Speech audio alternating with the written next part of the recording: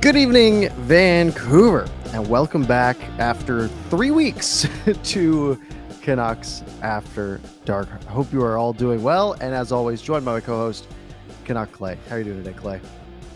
Parker, I know I say this after every absence, but I miss you, man. I know, we 3 weeks ago we were together because we missed 2 weeks ago, we missed last week, but we are back together, reunited. Never felt so good. We are both globetrotting in certain ways, but everything's fine. I'm in a good place. I'm rested. How are you, my friend? I'm good. It's been a busy couple of weeks. I had a work trip, and then last week I got sick from my work trip, so we're feeling good. Been away from Canucks hockey for a while, which maybe helped my health, and and it's good. It's good to be back. So normal. And even today, like you look fresh, but you also look like you've been quite busy today. Yeah, I got off the ice about 40 minutes ago. So it was 8 o'clock game after skiing this morning. It's been a crazy few days, but it's good to be back.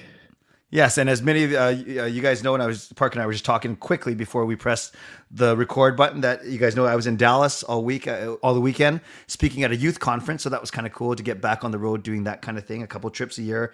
And yeah, my hotel and conference center was right next to the Dallas Stars practice facility. So I didn't get to see the Stars, although I saw the remnants of their Dice and Ice version, their fundraiser last night, which is kind of cool. I saw people in and out, nice cars, blah, blah, blah. And I was able to go in there on Friday and walk around during a public skate.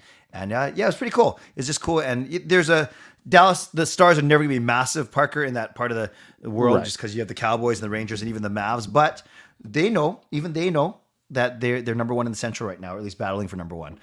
Yeah, they are. Yeah. They're a strong team. I mean, they are. They're what, 8th in the league right now, which is a little bit better than our team.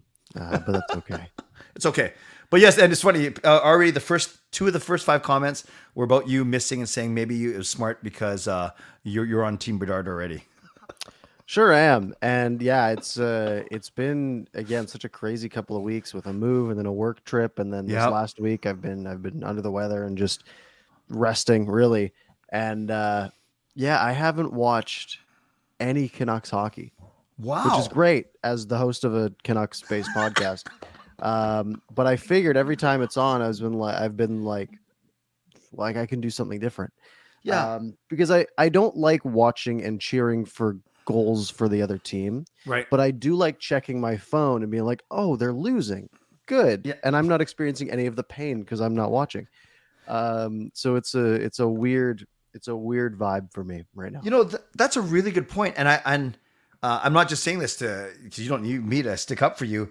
I think maybe that echoes, not everyone, but I certainly think that echoes a certain portion of this fan base, Parker, who they've checked out in one way. They've checked out from a result standpoint, from a Canucks wanting to win, as you kind of hinted at, but they're checked in from a standpoint of literally checking in on scores from around the league to see how the other 5 teams that we're battling with to maneuver in this bottom 6, how they do. And even tonight, the Ducks got a point and the Sharks won.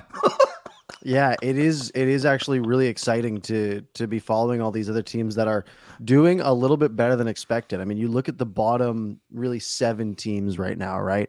Montreal, Arizona, Vancouver, San Jose, Chicago, Columbus, Anaheim.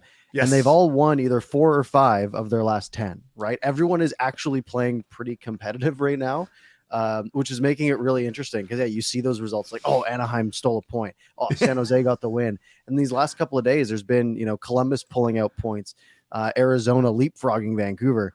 Arizona's only lost 1 game in regulation of their last 10. They're 5-1-4 in their last 10. So they've pulled out 14 points in their last 10 games, which is huge.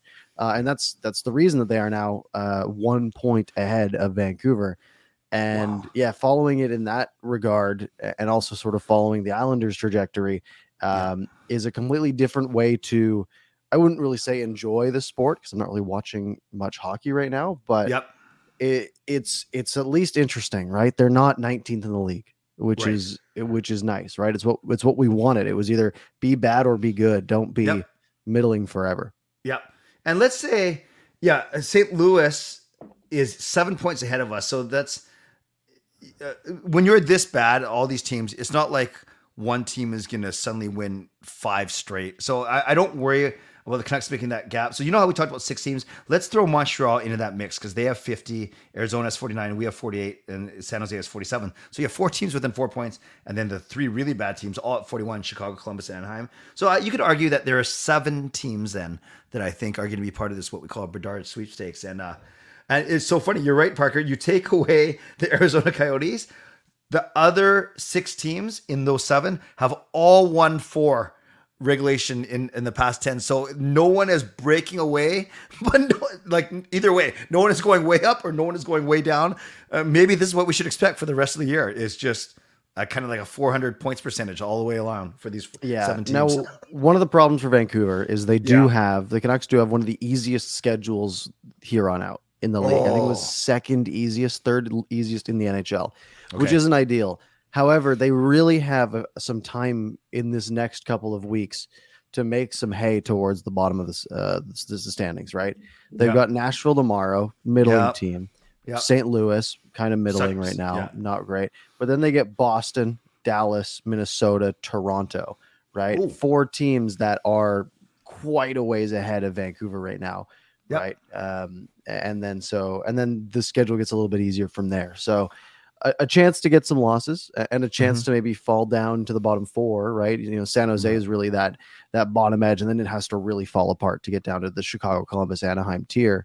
But, you know, I mean, again, even if your percentage odds only go up 1 or 2, you're still improving your pick, you know, to go from 5th to 4th. And maybe a guy like Michkov's available. Maybe, you know, something crazy happens in the draft, and I doubt Fantilli's dropping, but maybe something like that does happen, right? Yeah. And it just gives you more opportunity. Good point. And you know what's interesting, and Parker, this one can be more free flowing because there's no way we're going to recap the 7 games over the past 2 weeks, especially because you didn't watch any of them. But I am curious is sort of what storylines, even from a peripheral, recovering from sickness, traveling, what storylines have you been kind of tracking? Is it the way that Tocchet is trying to put a stamp on the team? Is it the way that Beauvillier is actually outscoring Horvat since the trade? Is it Archer Silov's getting his win? Like, what sort of things at least have kind of piqued your interest? Yeah, the big things have been like the Thatcher Demko stuff, right? Where you know, he was close to being back and then, you know, had a setback, and you know, seemingly a lot of setbacks for the Canucks right now. And I mean, they're at the point where, you know, if guys not 110%, like, why bother, right? And don't go throwing Demko back in there to steal you a couple of points and then get hurt again. Right. So it's been obviously Beauvillier's play, and for me thinking like, well, can we just flip him, right? Like so many wingers, and there's all this talk about Besser, Garland, etc. The glut of wingers that the Canucks have, where, you know, Beauvillier's got a pretty, you know, there's some money on that contract for this year and next year. If there's an opportunity there to, you know, maybe ship him off to a team that's looking at, you know, adding a winger, and again, wingers aren't super valuable, but maybe you get something. You know, there's been talk around JT Miller again, which is always interesting. So a lot of stuff like that where, you know, names are being sort of thrown around, and much less the individual results of each game. Yeah, no, that's a good point. And so I'm glad you mentioned the Demko thing. So not only was it interesting, Parker, that they say he suffered a tweak last Thursday, still going on this quick 2-game road trip. So they're taking 3 goalies, leaving Abbotsford, where Spencer Martin, who got shelled today, and the backup guy who I've never heard of. But Demko also had a quick presser. My phone just went on. My phone. Oh, it's weird. My phone just started playing our show. This is a smartphone. And then smartphone. Basically, Demko saying, flat out denying the rumors that he ever asked to be traded or ever asked to be wanted out. So it kind of sucks, the fact that he's got to come out and say that. But I'm not blaming the media, but you never know if there's a little bit of smoke, a little bit of fire. But you know, it's not the perfect, solid situation when you have players having to come out and deny trade requests. Yeah, for sure. And you know, you start looking at where this Canucks team is. Trade deadline is less than 2 weeks away now, right? So, and that's going to be probably a big topic for us next week is, you know, how much is actually going to happen that next week. I'm sure a lot of things will probably happen this week because that seems to be sort of the trend is might as well get the guy earlier and get more games out of him. You got big trades like Tyler Mott earlier today or yesterday, whatever that was. And it's definitely interesting to see what can the Canucks do, because if you pull more pieces off of this roster, right? 26 games to go, and even if maybe it's 20 games by the time that that trade deadline rolls around, Yeah. drop losing a guy like Connor Garland or Beauvillier or whoever you're thinking of dumping. If Tyler Myers is still maybe floating around a little bit, if you can make the team worse in that time, right? That also helps in theory. Exactly. And by the way, I know because of your quick setup tonight, you don't have the stream open. Good thing I do, because I just realized everyone's saying Coach Rob. Coach Rob gifts 5. Count them, 5 Canucks After Dark memberships. Thank you, Coach Rob. Yeah, for your for your support. And Peter, Japan 4, Jaskaren, Brad, and Kai are the proud recipients of new memberships to the channel. So thank you. Excellent. Right now it's emojis, right? And it's badges, but we will look to beef that up. As the Canucks beef up, we will beef up eventually. Yeah. The Canucks have to earn it. All right. And then we'll upgrade. That's awesome. So yeah. Yeah, actually, you mentioned a great point about the wingers, and you're right. There's you just have to look. The Canucks are a perfect microcosm. They have a glut or bevy, whatever word you want to use, of kind of overpriced wingers, and we know that the market isn't great for a winger, whereas opposed to a Horvat was able to get a lot. So that Beauvillier one's interesting because yes, he's actually played quite well. He's fit in seamlessly with Petey. Yet isn't that the kind of whether it's saving $4 million next year or flipping him next season? They got 2 trade deadlines where technically they can play with it a little bit.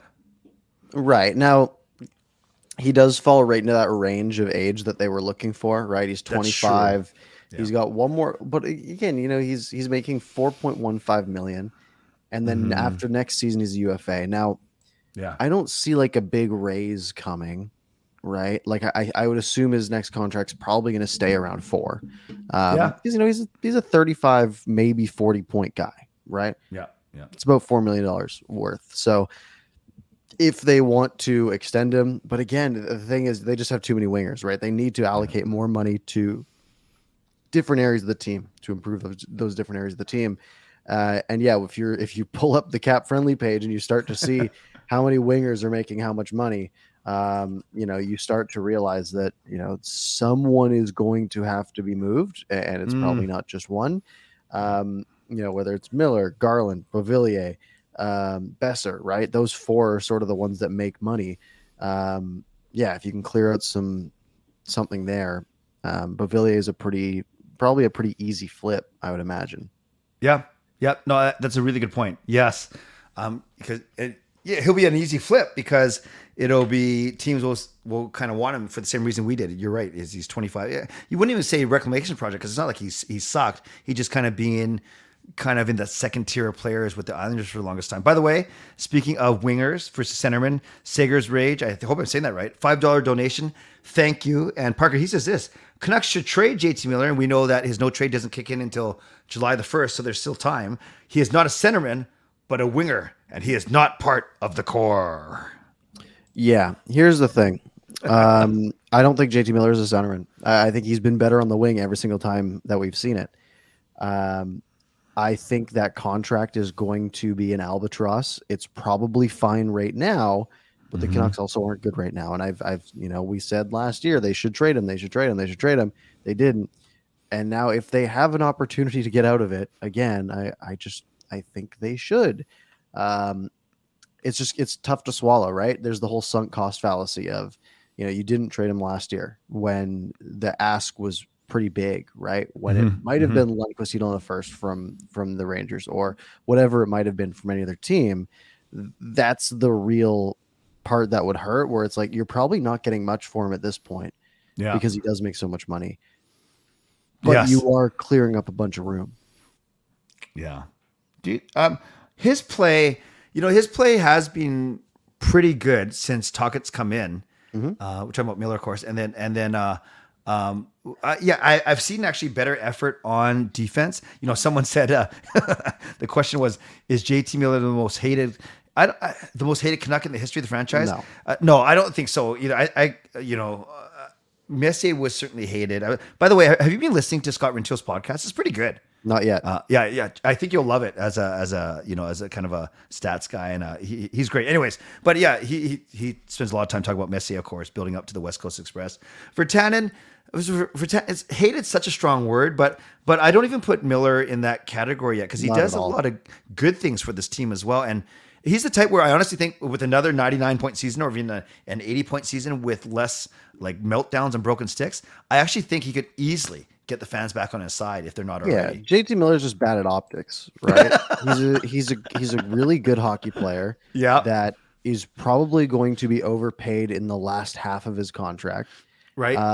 That gets emotional and it rubs people the wrong way, right? JT Miller in a vacuum is a totally fine hockey player that you're happy to have on your team, maybe around $7 million a year, $6.5 million a year for for the next 5 years, but not the next 8, right? Yep. That's where the problem starts to lie.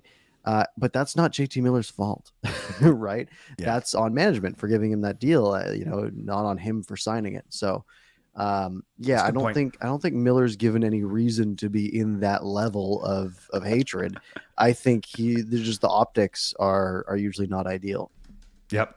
So he's been playing. So this is kind of cool. Like, obviously, you're very smart. Just because you haven't seen a couple games doesn't mean you forgot what happened with the Canucks. But I get to say stuff to you and get to see reaction and just trust I'm not BSing you. So Pettersson and Beauvillier have kind of stayed together, right? And they've flopped everyone between. They've tried Besser, Kuzmenko, Puckos, and basically those three. Miller has always had either Garland as his winger or most recently Besser. So they've been rolling out a Miller, Besser, Di Giuseppe line, and Coach Rick Tocchet absolutely loves Di Giuseppe, even though he messes up his name. And by the way, he still thinks the guy's name is Joshua Dakota. By the way, not Dakota Joshua, but that's another story. It's confusing. All right, 2 first names. So Di Giuseppe, and Tocchet says it might not last forever, but he's doing fourth line things on a second line right now, and he loves them. So when I say to you Miller, Besser, Di Giuseppe, what do you say? it's weird, but also, I mean, it doesn't matter, right? I would, if we're talking about like them trying to push for a Stanley Cup, and we're like, man, we're putting Di Giuseppe on the second line. We've got to go pick someone up. Look, I think, I've liked Di Giuseppe in, like, I remember training camp last year, right? When we were there, and he kind of stood out a little bit, right? Alongside Will Lockwood. And it was like, all right, this guy is, he's got a fun name and he seems decent. And, if he can keep up, that's great. Is it a permanent solution? Absolutely not. Is it? And like, are you gonna trade Phil Di Giuseppe for something? Absolutely not. Right. So it's kind of a weird, like, fun story, and a fun idea. But I mean, right now it's just filling the gap of a lost Bo Horvat. Right. That, now they're gonna sign someone new in free agency. They're gonna trade some people away. It's not going to last forever, but I mean, it's good for him, right? Maybe it gives Phil Di Giuseppe a one-way contract next time he signs, right? Or something along those lines. That could be big for him. That's actually a really good point. And then you have Di Giuseppe on the second line. So what that really means is then whoever's not in the top lines, one of Garland, Besser, or Podkolzin then falls to the third line. So the third line, just in the most recent game, was here. Check this one out: Stadnicka between Podkolzin and Garland. So there's your third line. Stadnicka between Podkolzin and Garland. Yeah. And I don't hate that. Again, I think, Podkolzin hasn't been phenomenal, right? Yeah. And really, Garland's been fine, but has lost a lot of that luster that I think he had when the Canucks picked him up. Yeah. Part of that is probably the association with Oliver Ekman-Larsson, but he also just hasn't stood out very much, right? I mean, that seems like a fine third line. Honestly, like, that's a third line I would be happy with on a team that's like making a playoff push. The problem is that, one of them is down there because Phil Di Giuseppe is on the second line. So, you lose some of that playoff capability. And I've been dying to tell you that your boy, Neil Zaman, was recalled, and he's been playing between Dakota Joshua, or Joshua Dakota, if you're Rick Tocchet. And then it was Lazar, before Lazar got hurt in the same game that Oyel got hurt. We'll get to the D in a second. So Lazar, and then Dries dropped from third line center, which he was playing at, but he basically no good there. at least defensively. And then now it was Dries and Joshua flanking Oman as the fourth line guy. And then Will Lockwood was just activated. So he's another option for them as well. So basically a bunch of fourth line players battling for fourth line minutes. Right. Fair enough. Yeah. I don't have much to add there. You got to be happy about Nils Oman though. Oh, for sure. I mean, yeah, he's looking at his stats here. His last 10 games, he's got 5 points. That's great. He's a +3. That was a big knock on him when he got sent down. His plus minus was pretty bad, but he's turned that around a little bit. That time in the HL might have done him some good, which is great. I think he can be a solid, fill in on the third, but mainly a fourth line guy. Right. It's kind of exactly what he was signed to do. So it's good that he's getting another look. Okay, so let me tell you about the D in general. Then I would love to hear your thoughts. And then people in the chat, keep going. Great conversation happening. Everything from Bedard to tanking to line mates. Okay, so Hughes and Bear have been solid as your top pairing. Then Stillman and Myers have been not solid, but they've been welded together as your third pairing. Your second pairing was OEL and Schenn, but then OEL got hurt 2 games ago. But Travis Dermott was placed on IR again with reoccurring head injuries, and they don't trust Kyle Burrow. So Christian Wolanin got in. So it was Wolanin and Schenn as your your second pairing, and then Stillman and Myers, however you want to do it. So that's your top 6 right now, Parker. It's Hughes, Bear, Wolanin, Schenn, Stillman, Myers. That does not scream championship caliber defenseman. Yeah, it's a disaster. Right? Like, it just is. And I love Hughes. I love Bear. I think Wolanin's great. Yeah. And that's about it. Right? It's been the issue from this team since day one of the season. It's been the issue with this team now. It's always been the defense. And nothing new. There's nothing new here. The defense is atrocious. And it will continue to be until something changes, right? There's not much that they can do about it right now. But it's going to be the reason that they lose quite a few games here on out. Yeah. And Parker, I've told how much I like Travis Dermott, how much I was excited when we got him for basically nothing last year, third round or whatever. And then he starts this season on the IR because he gets a knock in a preseason, not even in a training camp. And then he got in for like only 8 to 10 games. And basically, at first I thought it was performance related, but it sounds like it was injury related. So what happens, man, if he barely plays and then you have to make a decision on this player as an RFA at the end of the season? Will he even have enough runway to show what he can do? Yeah, and I don't know what the QO is. I think it's 175. Okay, if I'm not mistaken, because that's his salary for this season. But I know they changed the rules on that, and I'm not sure. But yeah, it's tricky, right? He's going to be 26 at the start of next season, turning 27. Yeah. He's been fine. Yeah. But he's one of the easiest pieces to just hit the reset button on and go a different direction, right? True. If you're looking at this and saying, "Okay, the defense is a disaster. We should bring back as few people as possible," even though Dermott hasn't really been a part of it, unfortunately. I can see why that would be an easy tie to cut. Yeah. However, on Travis Dermott's side, like, he can't be asking for much, right? Like, he can't be. He's played 11 games this season. There's no raise incoming, right? He's not making 2.5 next year. Yeah. So it seems like a decent opportunity for, a 1-year bridge, right? He's an RFA, so you could flip him in the off season, but it seems like a great candidate for like a 1-year 175, come back, give it a shot, see if you're okay, and go from there. Right. No, and by the way, I just want to.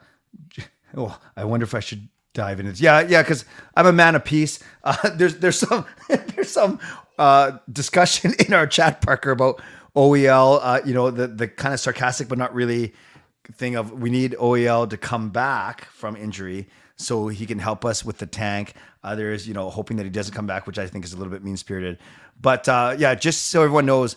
If you're not on, if you're on regular just out, you still count against the salary cap.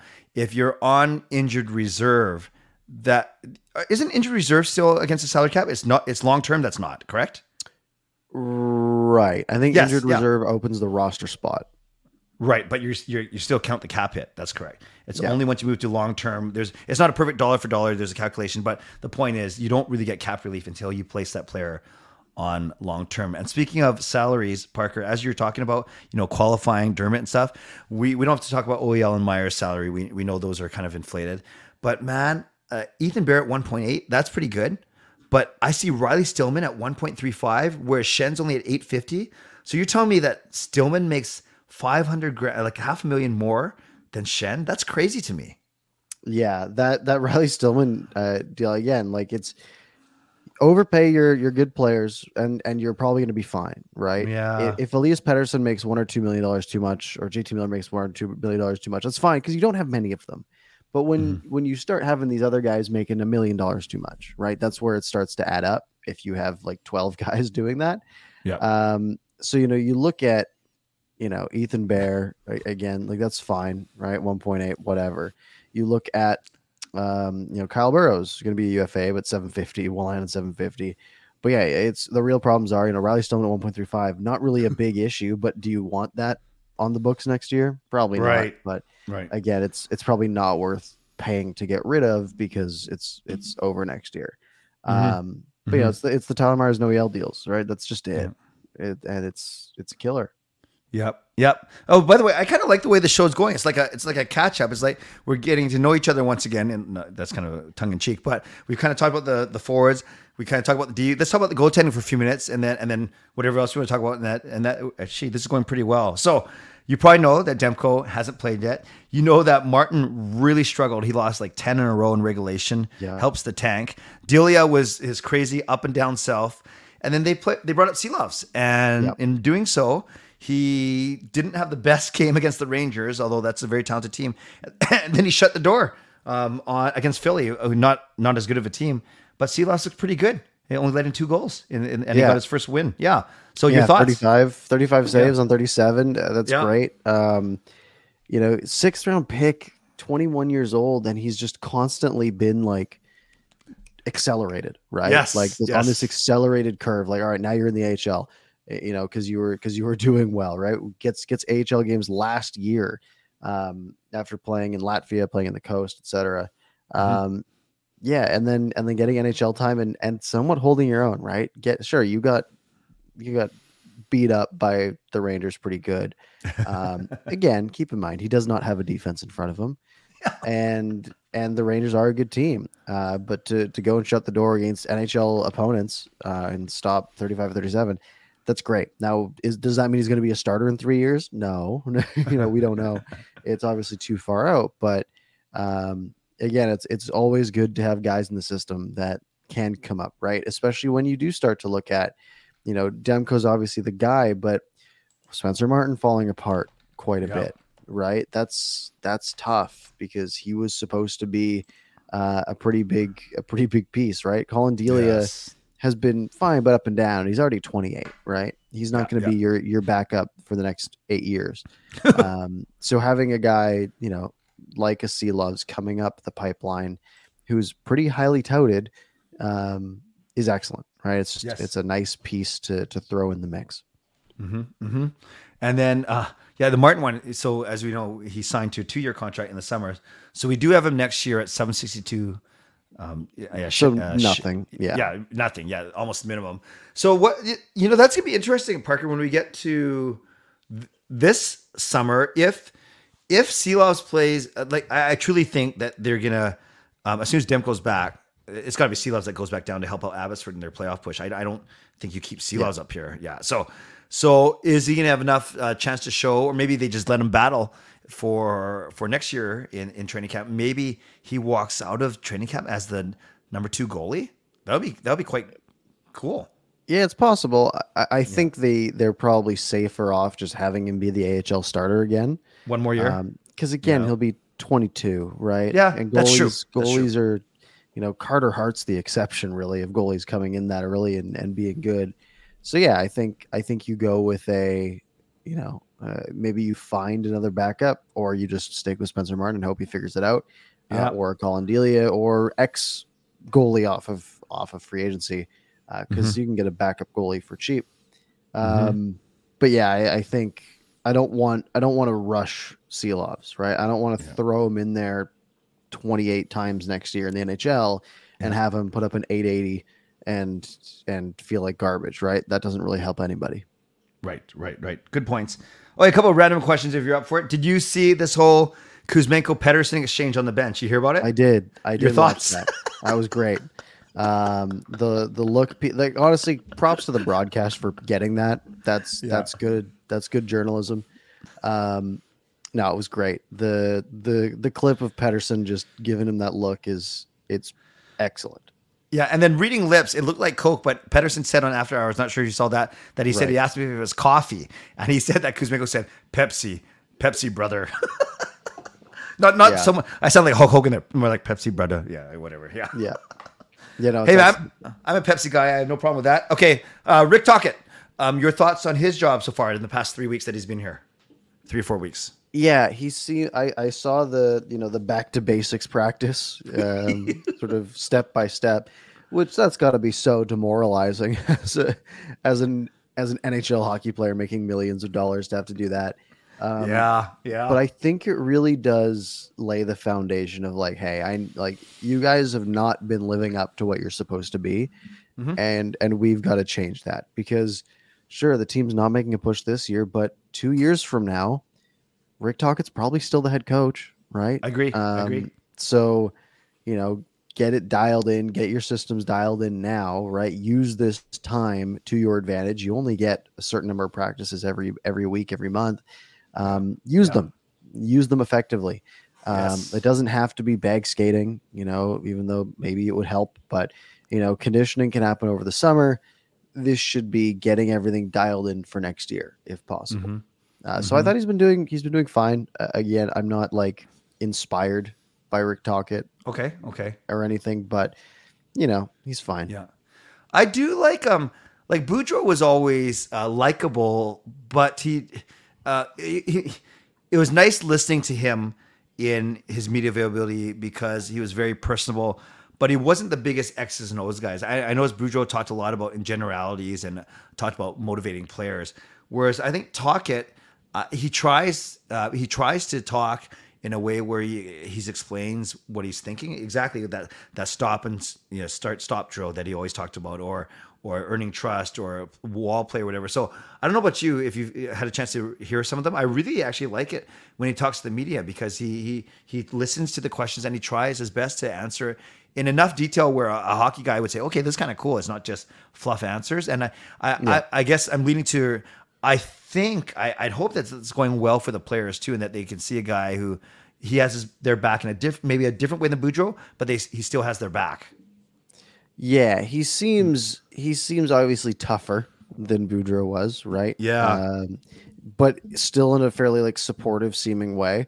Like, he doesn't seem angry most of the time, but he seems kind of stern and and to the point on a lot of things, which I think is fine, right? That's again, I listen to him talking, like, all right, that sounds like an NHL head coach, which is good, but also I'm kind of slow to be trusting at that, right? Like, just all the things that keep going wrong. It's like, okay, well, like, great, right? Show me something before I'm going to be all like, oh, Rick Tocchet is great, because he doesn't really have the track record to make me excited for him. Right. So we'll see how it goes, next year and maybe the year to come. But I'm not too invested in the Rick Tocchet train right now. I'm not sure how to pronounce it, if it's Sean or Zion. Tocchet looks like a school bully. And then Jasper says Tocchet was supposed to help out with defensive issues. And yet we still allow 4 to 5 goals a game, which is funny. But maybe that's kind of speaking to what you led with, Parker, earlier, is that no matter who's coaching this defense, they're going to be bad. Yeah, it's a personnel issue. Yeah, it's not an effort issue. It's maybe an effort issue, but it's not a systemic issue. It's a personnel issue. They're just not good enough. They're too slow. You have to put Tyler Myers on the ice for 23 minutes a night. You're gonna have some problems.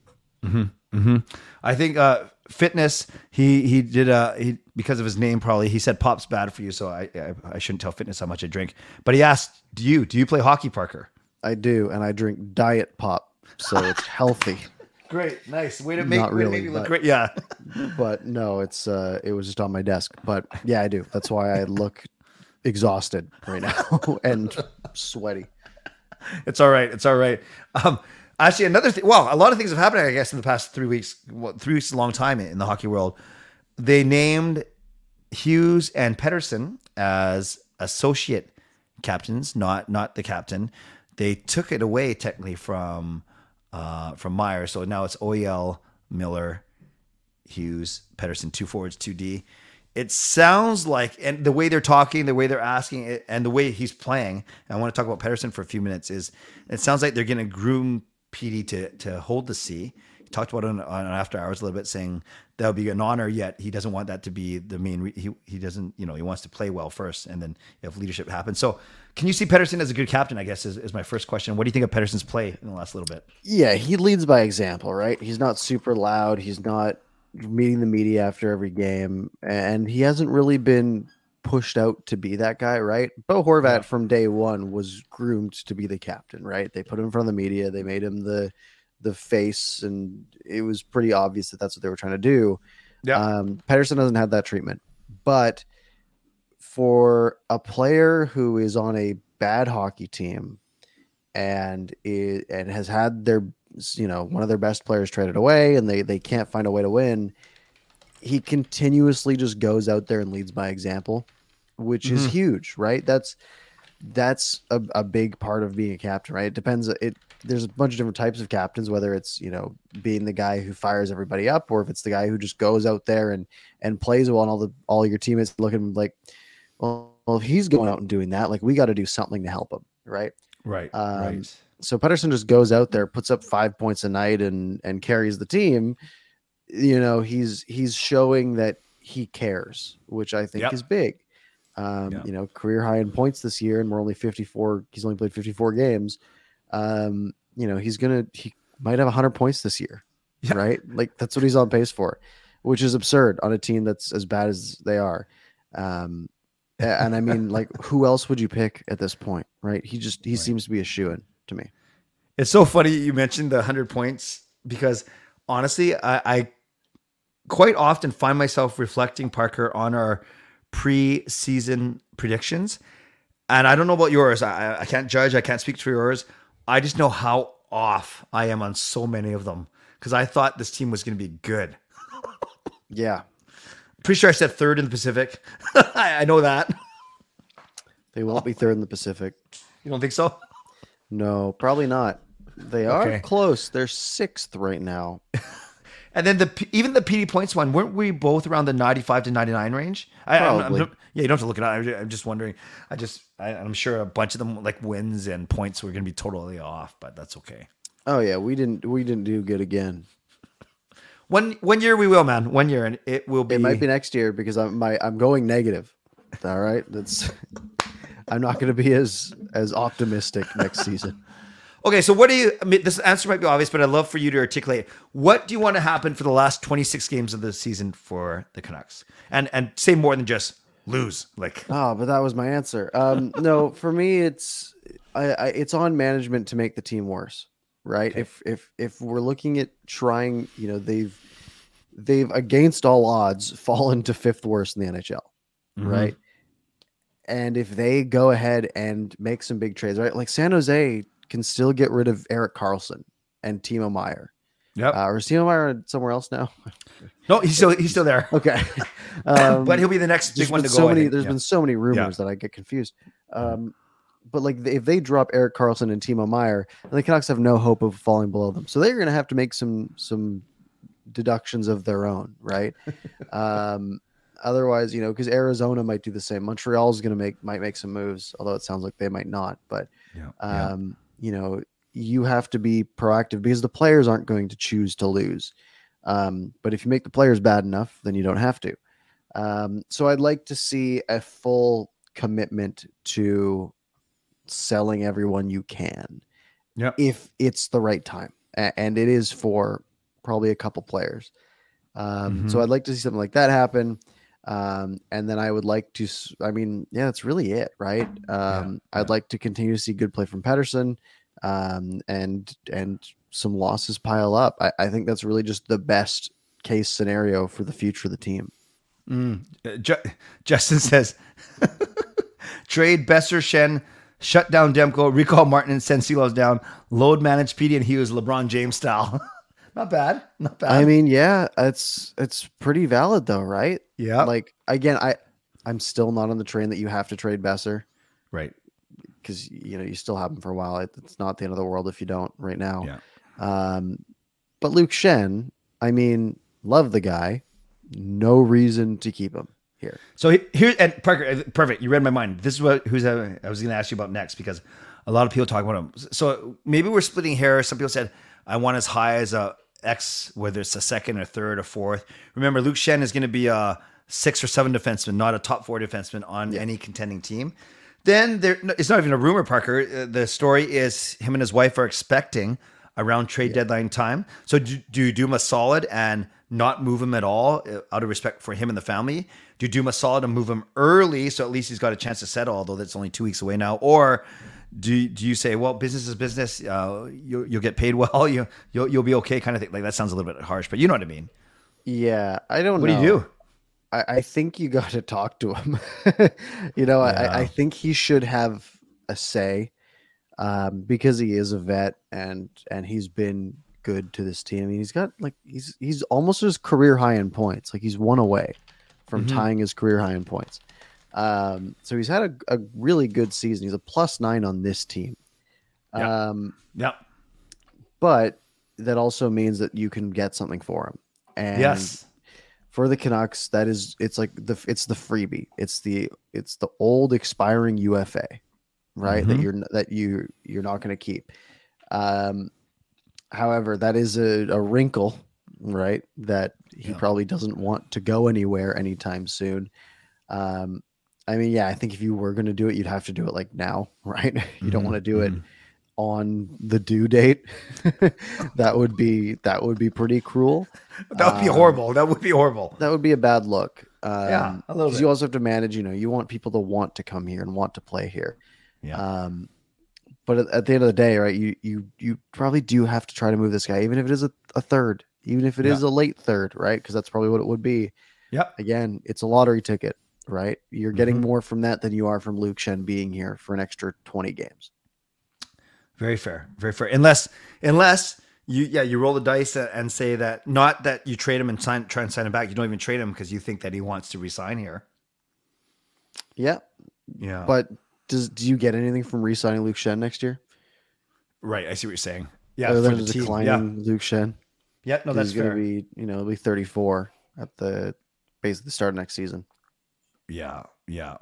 No, for sure. Oh shoot. There's something you said about Luke Shen that I was going to jump on that you said really well. Oh, dang it. It'll have to come to me. Oh, I know what I was going to say. So, yes, the whole expiring UFA, how tricky that is, loyalty, how well you treat a guy, what does he earn? Because, yes, we got slammed many years ago when we let Hamhuis and Verbata walk away for nothing. Then they actually turned Burroughs and Hansen into Dahlin and Goldobin, which I actually thought at the time, way back then, Parker, was actually really good trades because I was excited for both those guys. Neither of them panned out. Didn't Dahlin turn into... But it was still the right move. Yes.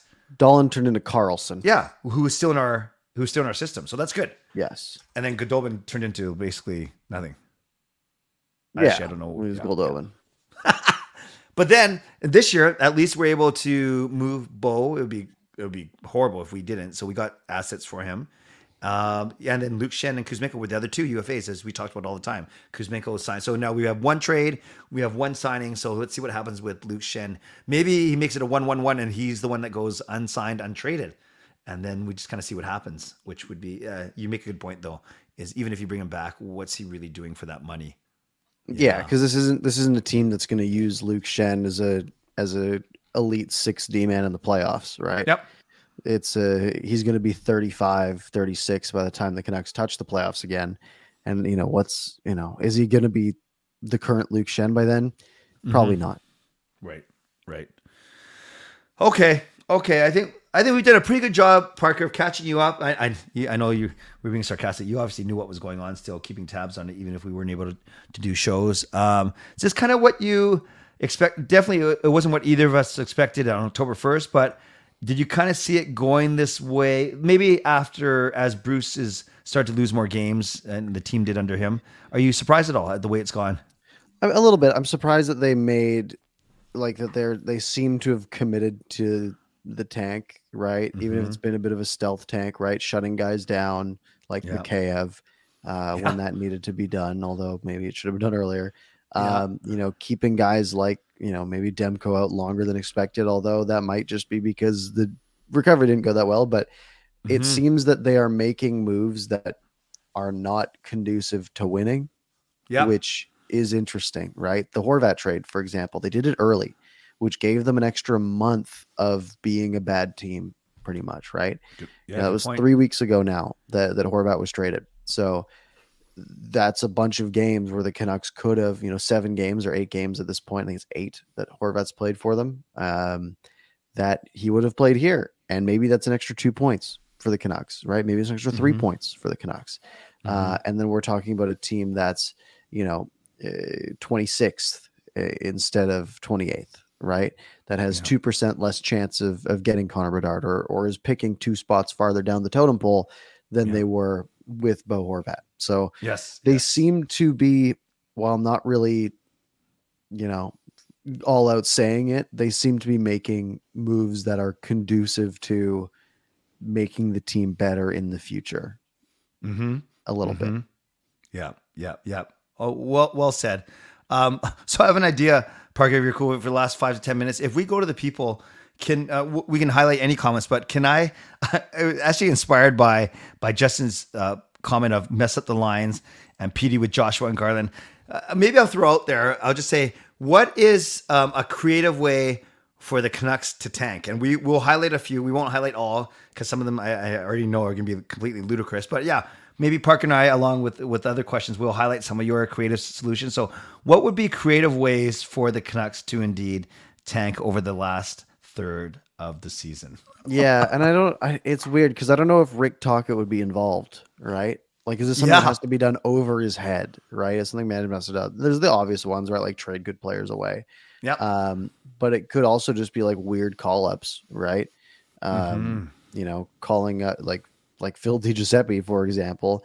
But I don't know who the Canucks have that's like waiver exempt other than like a Podkolzin. Right. You don't want to call Höglander up because he's going to be waiver eligible after a couple more games. Yeah, there's no point. Yeah, there's no point. So I don't know. I'm curious as to what the people think. So Jaskrin says, put the Abbey fourth line on our first line and make Myers and Stillman the first pairing. Irwin says Myers as a first line center, PD with Joshua and DiGiuseppe. You're just going to get DiGiuseppe putting up a point a game if you do that. Call up Atu Ratu and Martin send pods down. Keep starting Silovs in net. Although Kempner, he might actually end up going 500 for you. Yeah, I think Silovs would be good to just keep playing, honestly. Yeah. Because it's a good storyline regardless of what happens. Oh, here's some good ones that involve you. Stillman with Parker, Petey with Myers and Donald Trump. I don't know where this is coming. Miller with Oman and Clay. Demko with Hughes and Shen. And then sign Miller, Parker. Oman, and Clay. What side are you playing? With those guys, well, I can't take center because I can't do face-offs. I'm right-handed, and it doesn't matter. Miller in the middle because we're trying to tank. Oh, of course. If you really want to tank, just keep me on there for 60 minutes. Honestly, like sign Parker. Where would you play? Left D, right D? Right D. Right D. Oh, we need more of those. Yeah, it wouldn't be that helpful. A lot of people actually, I'm going to combine this. 60-second cinema says, I remember when the Canucks fans liked the Besser contract, and then someone else says, showcase Besser and Garland with PD for a week, and hopefully you can trade them. So let's go with that, keeping in mind the previous comment about Besser's contract. Do you think Besser or Garland are movable, Parker? I think they're movable. I think Besser is definitely movable. I agree. I don't think you're getting much, right? Again, wingers don't have much value, but I'm sure you could get rid of them. Keep in mind, he's still at 25 years old. I guess he turns 26 this week. yeah, he still has value for sure. Yeah. Garland makes under five, like he makes $5 million, and Yeah. he's not doing great this year. He's going to put up 40 points when last year he had Yeah. 50. Um, so, but again, I think any team, like a lot of teams, would take him on as a reclamation. Um, they're movable, but you're not getting much for them. Yeah. Yeah. Yeah. Besser had a bit of a bump out under Tocchet, slowed down a little bit. He just, sometimes he quietly has a 2 or 3 point night with assists, and other nights he's completely invisible. It's so weird. It's so Yeah. weird with Besser. Yeah. I mean, he's on like a 62 point pace, Besser. Yeah, which this is year. great. Like, Have he's Parker playing sing fine. have Parker sing the national anthem. That's the ultimate tank. I'm not sure what that means.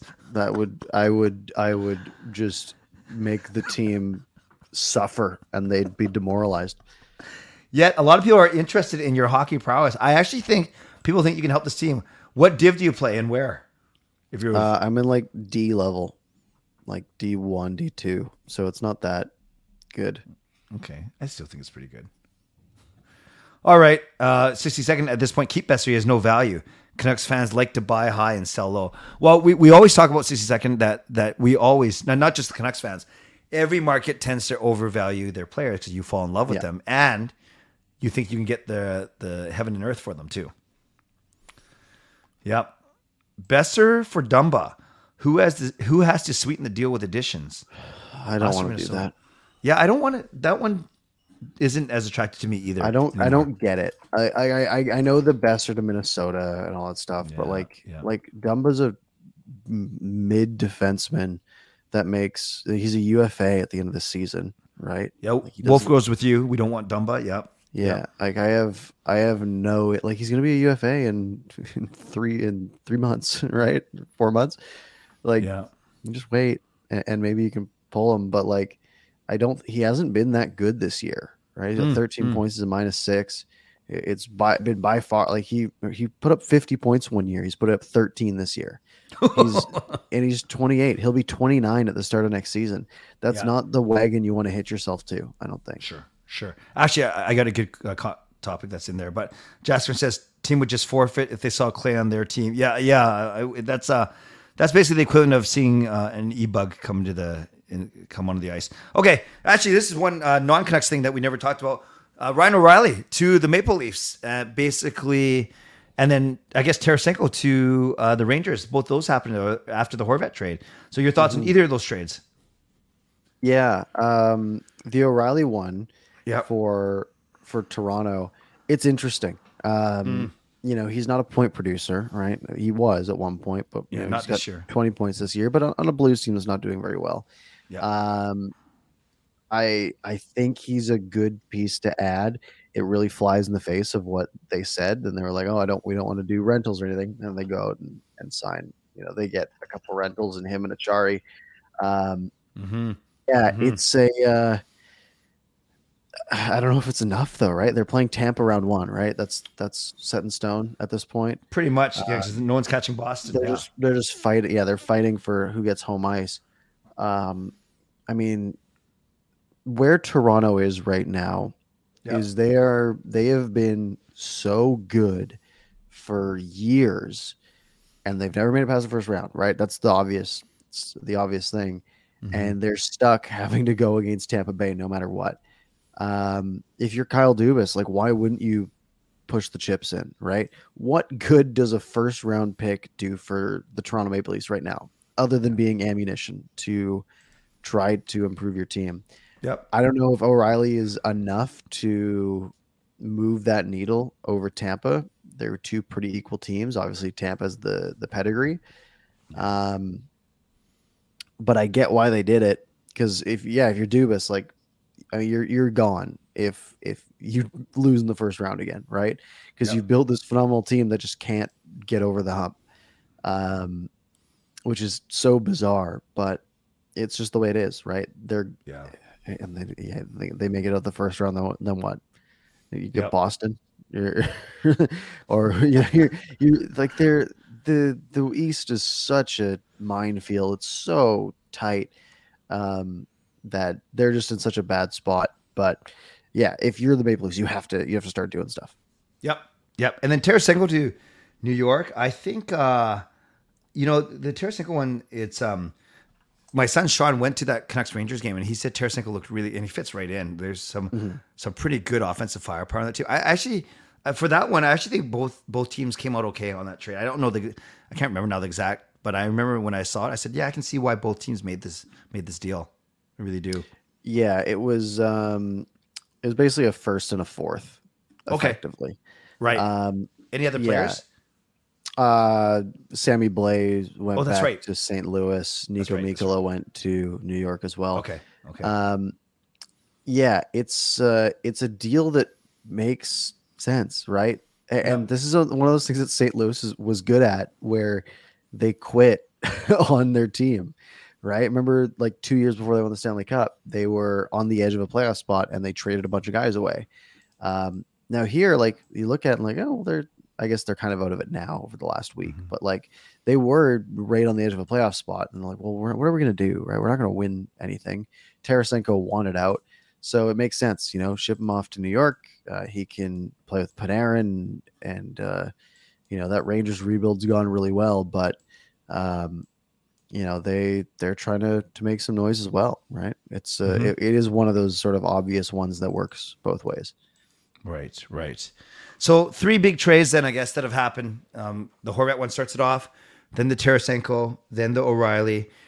So I guess ones that we'll keep an eye on are Timo Meier, as we spoke about. It looks like with Taves' declaration that he's been suffering from a long haul COVID, I don't think the Blackhawks are going to trade him now, right? Like, who's going to take him, right? Yeah, he's not playing it this year. You think Patty Kane will get traded? It's interesting. He seems to be just denying like he had the whole they beat Toronto. He's like, yeah, I didn't really want to go to Toronto because he had a full no trade, right? He can decide where he goes. I don't know.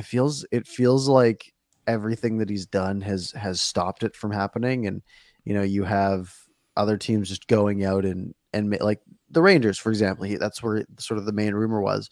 They go, they get Tarasenko, and he's like, oh, well, I kind of wanted to go there. And I was like, well, you were too slow, right? You delayed it because of your no trade, and they went a different direction. So I don't know. It wouldn't make sense for him to not get moved, in my opinion. I think a team it would be a good ad for a lot of teams, but Timo Meier is obviously the big one, right? That's the one that's going to be a huge get for somebody. No, you're right. And actually, Kai made a good point. We've hinted at it, given this draft is so deep. Yeah, you mentioned that St. Louis got a first and a fourth to add to their own draft pick. So I guess they have 3 firsts, which is pretty good. And yes, I did forget about Tyler Mott. That was a minor trade that happened over the weekend. And then Jacob Chychrun, I guess, is also on the trade board as well. Yeah. Wow. Lots going on, man. But I think we did a pretty good job of catching up. Mm-hmm. Yes, it was good to be back. And now we'll have a few more. I mean, next week will be good because we have trade deadline lead up. The week after we have the actual trade deadline, and then it might get slow, but we'll see. So programming note, I'm good if you're good. It's funny, we're doing this in front of everyone. Next week it'll be after Canucks Stars. So, and then but the week after I'm actually at the Preds game. So we either go a bit later or we'll figure something out, but we have 2 weeks to figure that out. Sounds good. We will figure that out. Okay, let's get back to our last thing before we go. Erwin's request prediction. So 3 games in St. Louis. Oh, 4? What did I miss? There's they play Dallas next Monday. Oh, of course. So in Nashville, in St. Louis, weird to come home to Boston to face Boston, and then again out to play Dallas. Okay, let me see. Carry the 1.